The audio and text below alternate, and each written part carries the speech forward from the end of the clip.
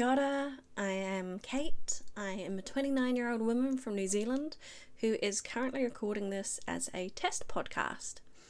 So I've made some friends in other parts of New Zealand and some in Australia who are all passionate about motorsport, and we'd been throwing around the idea of starting a podcast, and I just thought, why not? I will take this idea and I will absolutely run with it. I have ADHD, so it was sort of one of my hyperfixation moments, and now I'm just rolling with it and gonna have some fun. With my ADHD, my thoughts get really, really busy at sometimes, and there's so much going on up there, so I figured this podcast can help me get my thoughts out of my head and get me on to the next project. Which, fair warning, is going to be me getting permission to use 5 to 10 second video clips from MotoGP and Dorna to be able to chuck up with this audio up on YouTube. That's going to be an uphill battle, but yeah, I could do an hour-long rant on it, but I will spare you for today. Just on that note, with my ADHD, I do not mince my words. I can come across as very blunt and very rude. I do apologise. It's something I'm continuously working on. But I'm just a very blunt and formal person. That's just part of me. Back to the podcast. So we are currently setting it up. We are getting all the logistics, all the socials, and all that jazz formalised. We're making emails and basically logos and things like that. So we do have a name. We are called Under the Checkered Flag. I'll probably be posting most content over there in the future, because this is just a test. I thought I'd chuck it on my personal one, YouTube, and yeah, it is just a place for me to be able to test out things, make sure my audio's okay, make sure I can actually upload videos, things like that, and I can play around with editing and all that software. So the topic that I'm going to have a moral conundrum about today is the FIM and their penalty system. It is clearly not working, and something does need to change. The FIM is just simply inconsistent with their penalties. There's no transparency to them, and that they're just of such bad quality when they do give them out. And the punishment doesn't seem to match the crime quite often. And I don't think the riders, the teams, or if I'm honest, the stewards themselves even know what is really going on. It's, ridiculous. So I've spoken with a bunch of lawyers, just friends of mine, and they've said that legally, Honda can't lose this case. They admittedly are not familiar with the Swiss justice system, and by the time you're reading this, listening to this, there's probably been an announcement and it's all out of date anyway. But it doesn't seem like he'll be serving that double long leg penalty. Legally, Honda have done the right thing and raised this issue, which I'm really glad they did. I can't believe it's taken so long for this to actually be an issue. Ethically, it's a lot more confusing because Marc Marquez did take out Miguel Oliveira. He did cause an injury, and then Miguel lost the second race. And you can say he lost the sprint and the Grand Prix race, as well as the race that he was initially taken out in. And we can't ignore the fact that Argentina was wet, and Miguel is good in the wet, and it would have been really interesting to see, especially with how much the other Aprilias struggled in Argentina. And I am actually really disappointed that we won't get to see that, because Miguel is something else to watch in the wet, and it's just quite disappointing. But then Marc himself was also out for Argentina, and he was also out for COTA. And COTA is obviously one of his favourite tracks. Well, I imagine it's his favourite. It's one of his best tracks. He performs really well there, and that can't be ignored. I think that should be taken into account when discussing the ethics of whether he should serve that long lap penalty, double long lap penalty. I don't think he will, And I don't blame him in the slightest, because if I was him, I wouldn't do it. Because why would you want to? People have already slammed Honda and Marc Marquez in the media because he didn't, like, they made this appeal, even though they have absolutely every single right to do so. And I've seen so many comments about people saying, oh, it's just a sport, it's not the law. It's like, no, actually, these are the rules, and that is all part of it. I personally think that, well, I personally hope that Marc Marquez has learned a very valuable lesson here. I know that that man is not used to finishing mid-pack, or it's not even mid-pack that he's finishing, it's like 5 or 6, you know, it's the top half. And I know that's a new thing for him, but realistically, with that Honda, the way it is and how far behind other bikes on the grid, that's what's going to happen. He's not going to be able to win every race. He's not going to be able to podium at some of them. And he needs to accept that for the safety of the other riders on track, because it's not just him on that track. And he really needs to remember that, because as we saw in Portugal, he hurt Miguel, and this is a really dangerous sport, and people can get really bad injuries. Look at Paul in Portugal. Are we even going to see him come back? Because that was a horrific accident, and his injuries are really, really severe. He had to have teeth extracted because he couldn't hear properly because of the broken jaw. And we can see these really bad injuries, and it's up to each and every rider to try and negate the risk of causing injuries. And yeah, we need Marc Marquez to have learned a serious lesson here. We need all the riders to have, because it isn't just about them as an individual person, it's about all of them as riders. And on that note, I really cannot understand why they haven't unionized at least some of the riders. I know half of them don't get along, you know, they're not friends. You don't see any of that fake politeness that you see in Formula One. They're honest, and I absolutely love that about MotoGP.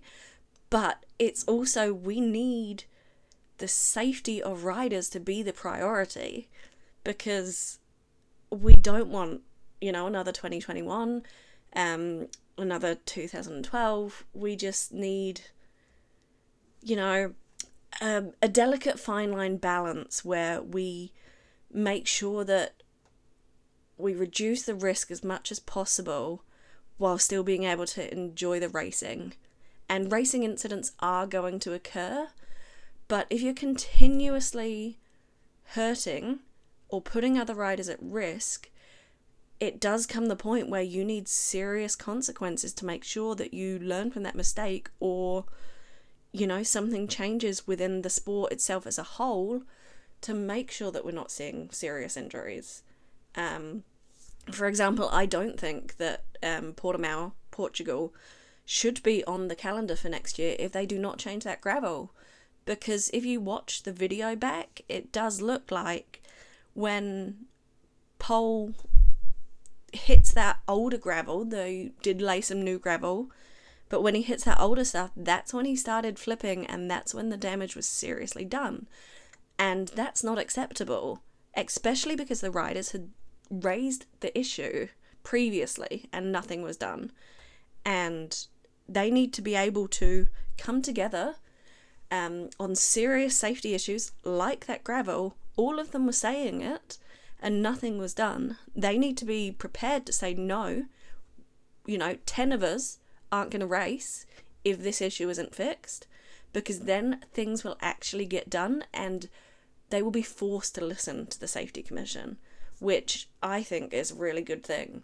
I'm not really sure why it hasn't happened yet. I think Alish should take the lead, because he is clearly someone who is passionate about the safety of riders, and I think, yeah, he'd be a great one for it. Not all the riders are going to sign up for it straight away.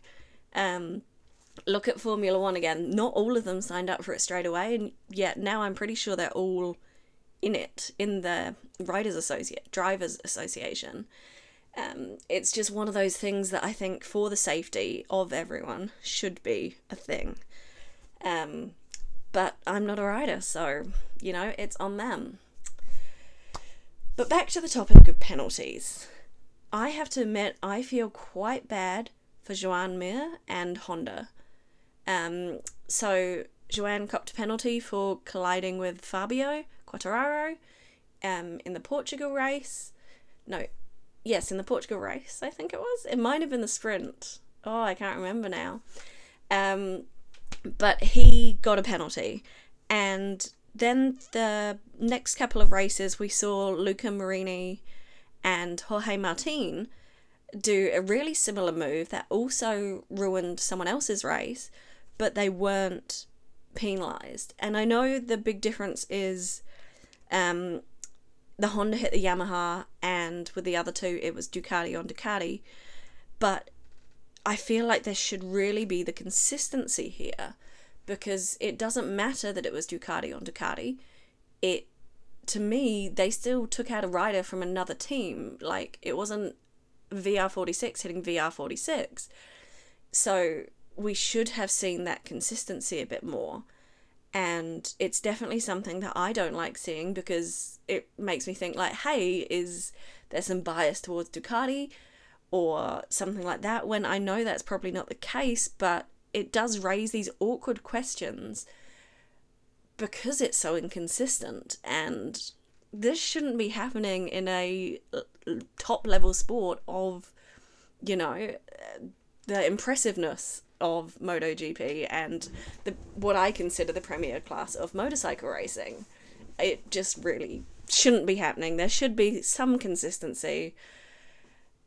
But yeah, racing incidents are still going to be racing incidents, and I don't think they should be penalised.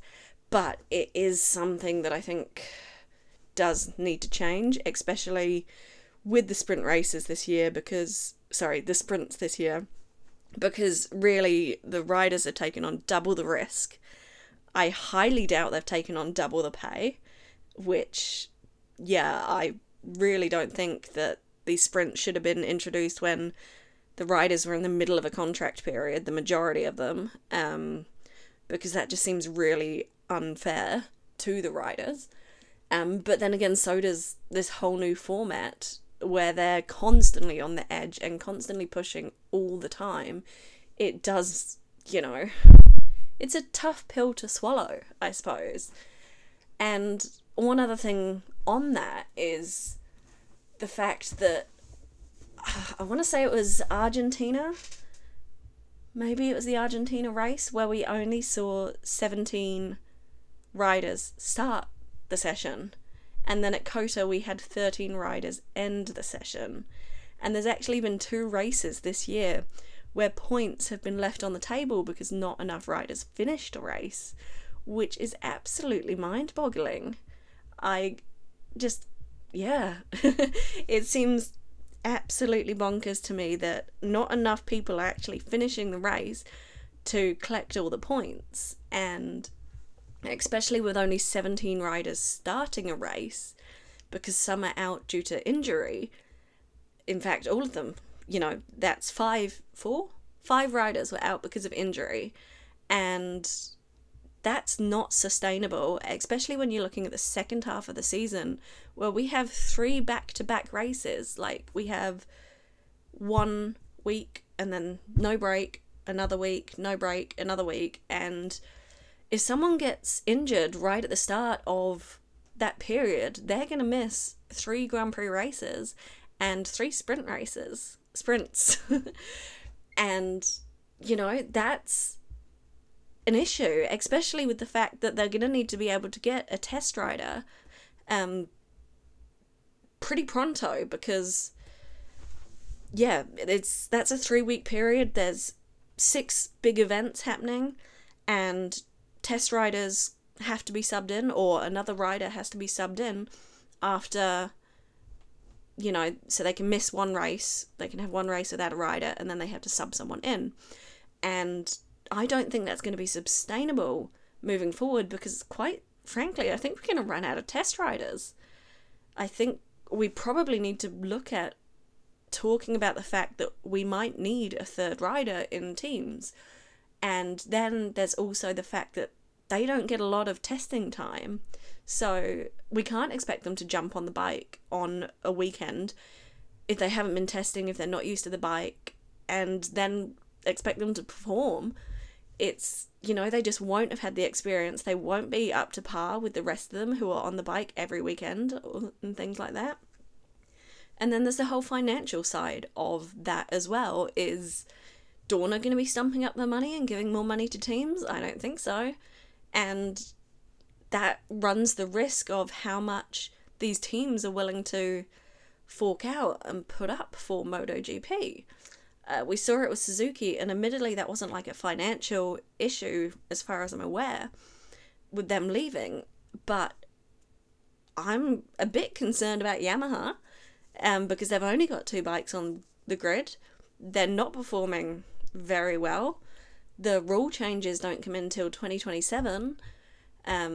Hopefully we'll have a clearer picture soon about that, because realistically I can't see them making up the gap to the Ducati speed on the straight, or anyone for that matter, until that law change is coming in, the rule change is coming in. And that's 4 years away. It's a long time away. And if Yamaha don't start getting some results, which admittedly last weekend they got a podium and that was really good to see, but if they don't start getting those results, you're going to have to wonder if it is financially viable for them to stay in the sport. But on that note, it does look like we are seeing an uptake in fans, which is really positive. We know we've needed it. So since we haven't really bounced back from COVID with people attending the races and things like that, myself, I'm not someone who really enjoys attending the races. I would attend testing, and I would attend, the qualifying sessions, just to be able to go and walk around and see the bikes and see the garages and things like that. That side of the sport really interests me. The races I prefer to watch at home, because if you're at the race, you don't see everything that's going on. Yeah, there are big screens, but I usually have 3 screens at homes. Well, 4. I have one with the timings, one of the helicopter, one of the main commentary, and I'll usually throw an onboard up there, depending on the track, depending who it is, sort of thing. Just because I want to see it all, and I know I can't absorb it all, but it gives me a way better experience for myself than being at the race. And I know when you go to the races, it's all about the atmosphere and things like that as well. But that's just not why I love motor racing. I love the racing aspect of it, and I just wouldn't see enough of it if I was at the race. But it is really good to see more and more fans coming into the sport, and basically, seeing people discover MotoGP and become passionate about it and enjoy it.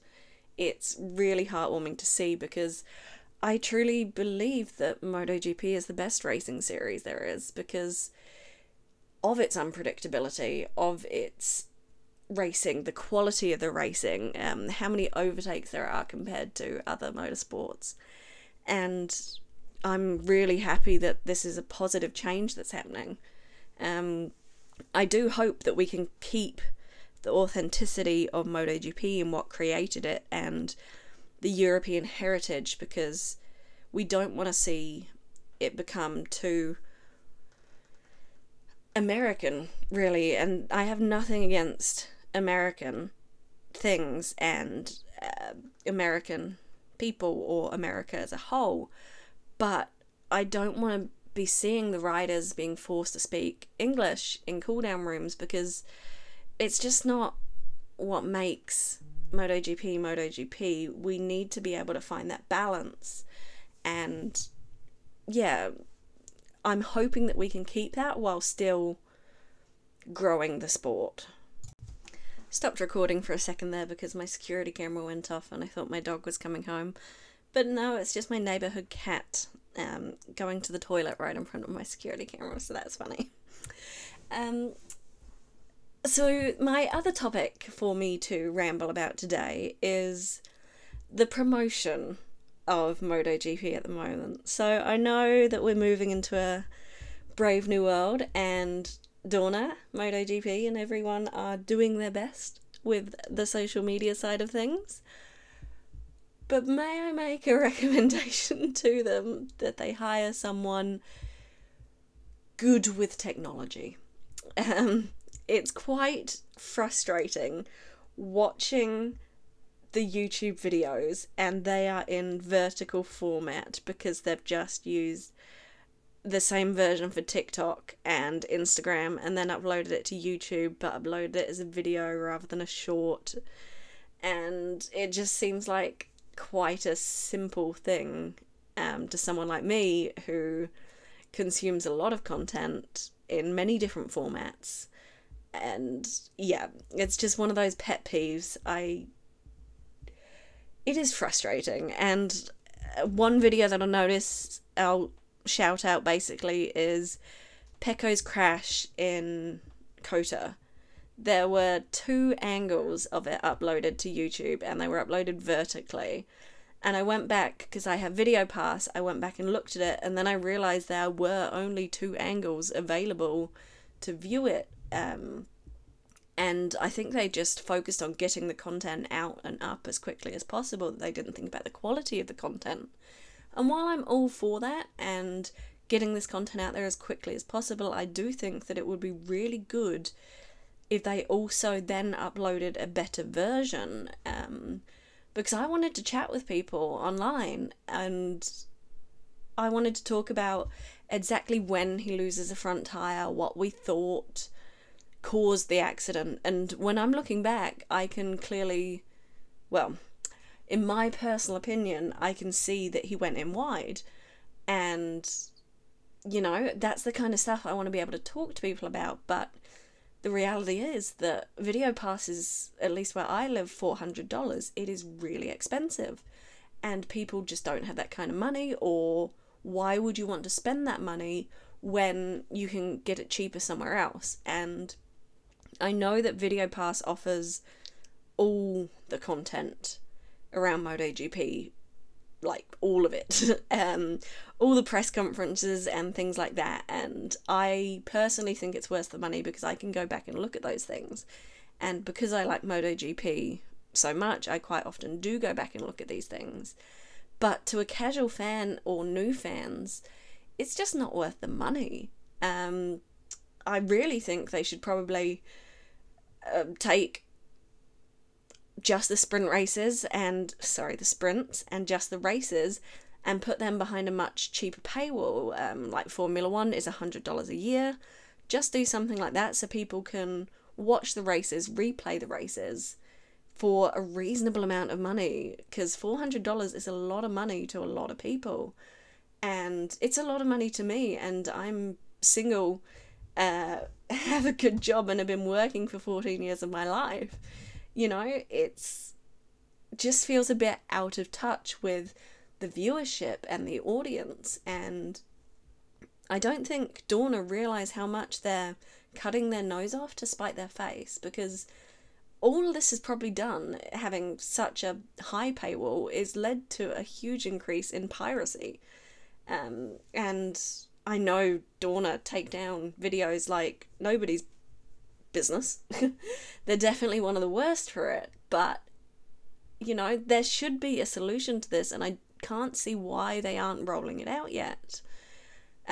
Maybe that'll change in 2024 when BT Sports and things like that, when those contracts come up. I hope it does, because yeah, at the moment it is such a barrier for people coming into the sport. You see it online all the time. People just aren't going to fork up the money, and if it's not on TV in their area, they're just not going to watch. The only reason I got Video Pass this year is because in New Zealand there was a big blunder with one of our streaming services, the one that had the rights to MotoGP. So they're stopping streaming halfway through the year. I couldn't find out how I was going to be able to watch it. Like, it wasn't going to be on TV. There's a big debate about whether it should go free to air or not, and I'm just like, you know what, just take the pill. Swallow the expense, and that's what I did. And now here I am creating a podcast because I'm consuming so much MotoGP content, I need to get my thoughts out. But back to how we're promoting the riders, something that I find very peculiar is the fact that every time they do like fan meet and greets and all their promo activity, they do it in full leathers. Like, to me, that is absolutely silly because they're really warm. Like, sure, if it's a cold day and the riders want to warm up, but it just seems absolutely silly that they're geared up in the leathers, in everything, when they're not about to hop on a bike, or anything like that. Like, I'd much rather see them in jeans and, you know, the branded t-shirts of their team. I really quite like Repsol Honda's teamwear. It looks really cool. And Aprilia's, for that matter, Factory Aprilia, they look really good. I don't know why we don't have the riders just wearing that stuff and not walking around like they've got all their restricted movement, which, while it does look funny and make for some really good memes, is probably not the most comfortable thing for the riders, and we really should be putting comfort above forcing people to know that these guys are MotoGP riders. Like, people are going to know that they're MotoGP riders, and if they're not, there's going to be a link somewhere that says, hey, this is Fabio Quartararo, he's a MotoGP rider.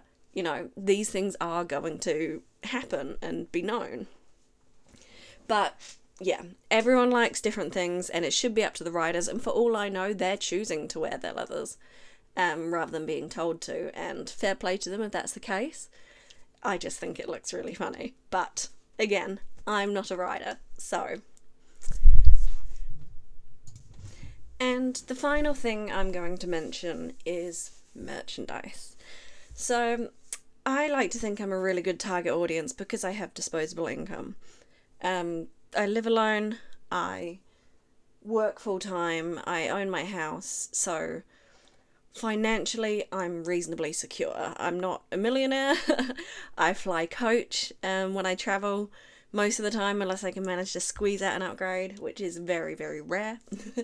I like to buy merch, so I often shop, so I don't have a particularly favourite rider. I support all of the riders. I love to see them all doing well. Unfortunately, with racing, that doesn't happen. But I also like to buy merch. So I won't just buy one particular rider's merch, or teams for that matter. I'm a really big fan of Honda and Aprilia and their gear. And so I quite like to buy that. But I know living in New Zealand has its disadvantages because we are this tiny little country down the bottom of the earth, and no one really considers us because we've only got 5 million people.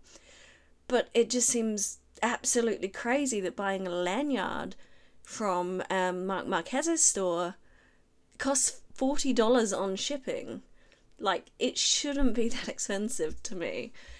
And it doesn't matter if I was buying something really big. So while in the end I did spend the $40 on shipping, and I upsold myself because I'm like, okay, if I'm going to spend $40 on shipping just because I want this lanyard, I ended up buying a hat and a t-shirt and things like that. But I feel like there is quite a big gap in the marketing, because not only did I have to go directly to the website, you couldn't find a link to it from MotoGP's website itself or MotoGP store. And the MotoGP store, the merchandise store, is really lacking. So I'm honestly surprised that they haven't worked out a deal with the riders, because it's the same with Enea Bastianini.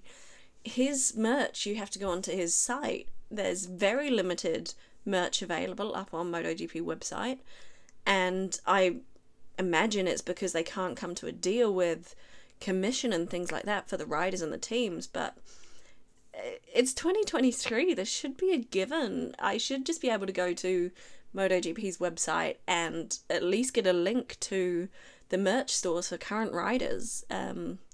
But that doesn't seem to be the case, and merch is free advertising. Like, I could be walking around with a Honda top on and people see it out of the corner of their eyes, they don't pay attention to it, but it's still there in their subconscious now.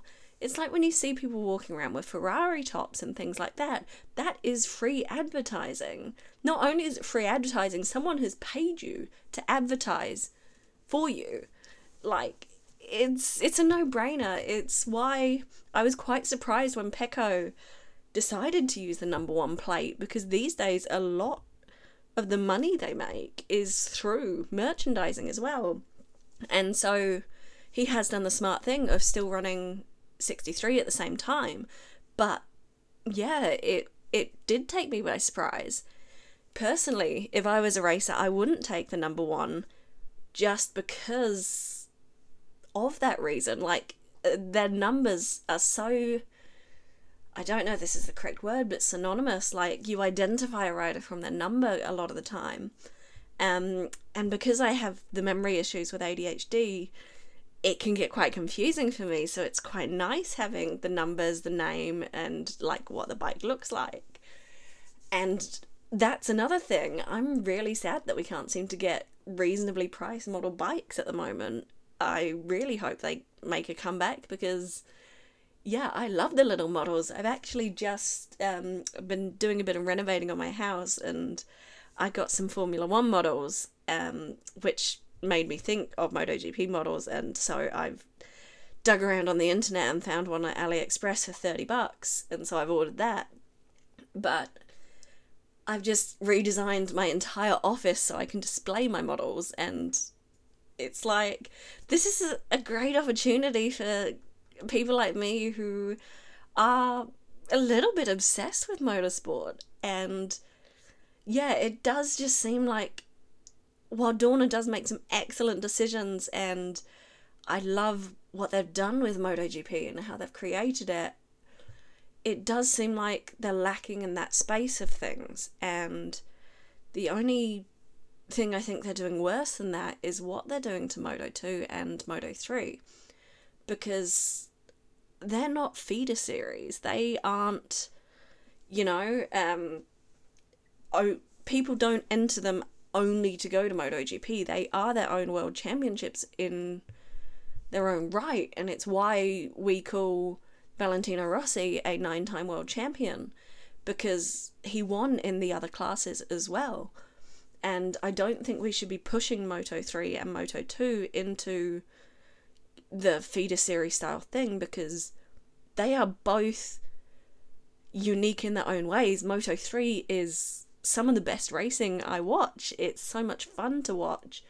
And Moto2 is just kind of like watching dancing, I feel. It can be more predictable, Moto2, but it's really nice in its own way. And yeah, they're just that and the fact that they've removed their practices. Why? That feels like a big red flag safety issue. I don't know why that has been done. I think that should change immediately, because yeah, we saw 2 riders fall off in their warm-up laps, one in Moto3 and one in Moto2, and I don't think that would have happened if they still had, their warm-up sessions. But again, these are things that I think should change, but whether they will, I don't know. But for safety reasons, I definitely think we should be giving Moto2 and Moto3 their warm-up sessions back. So I'm going to end it here. So this was my test podcast. It probably will take a little bit to get the podcast actually up and running, but I'm feeling much better now I've got these thoughts out of my head. I don't know if I'm going to link it to the Discord server, because I don't know. I probably wouldn't have done this without you guys, so thanks for helping me, encouraging me to get my thoughts out of my head. And yeah, thanks for listening.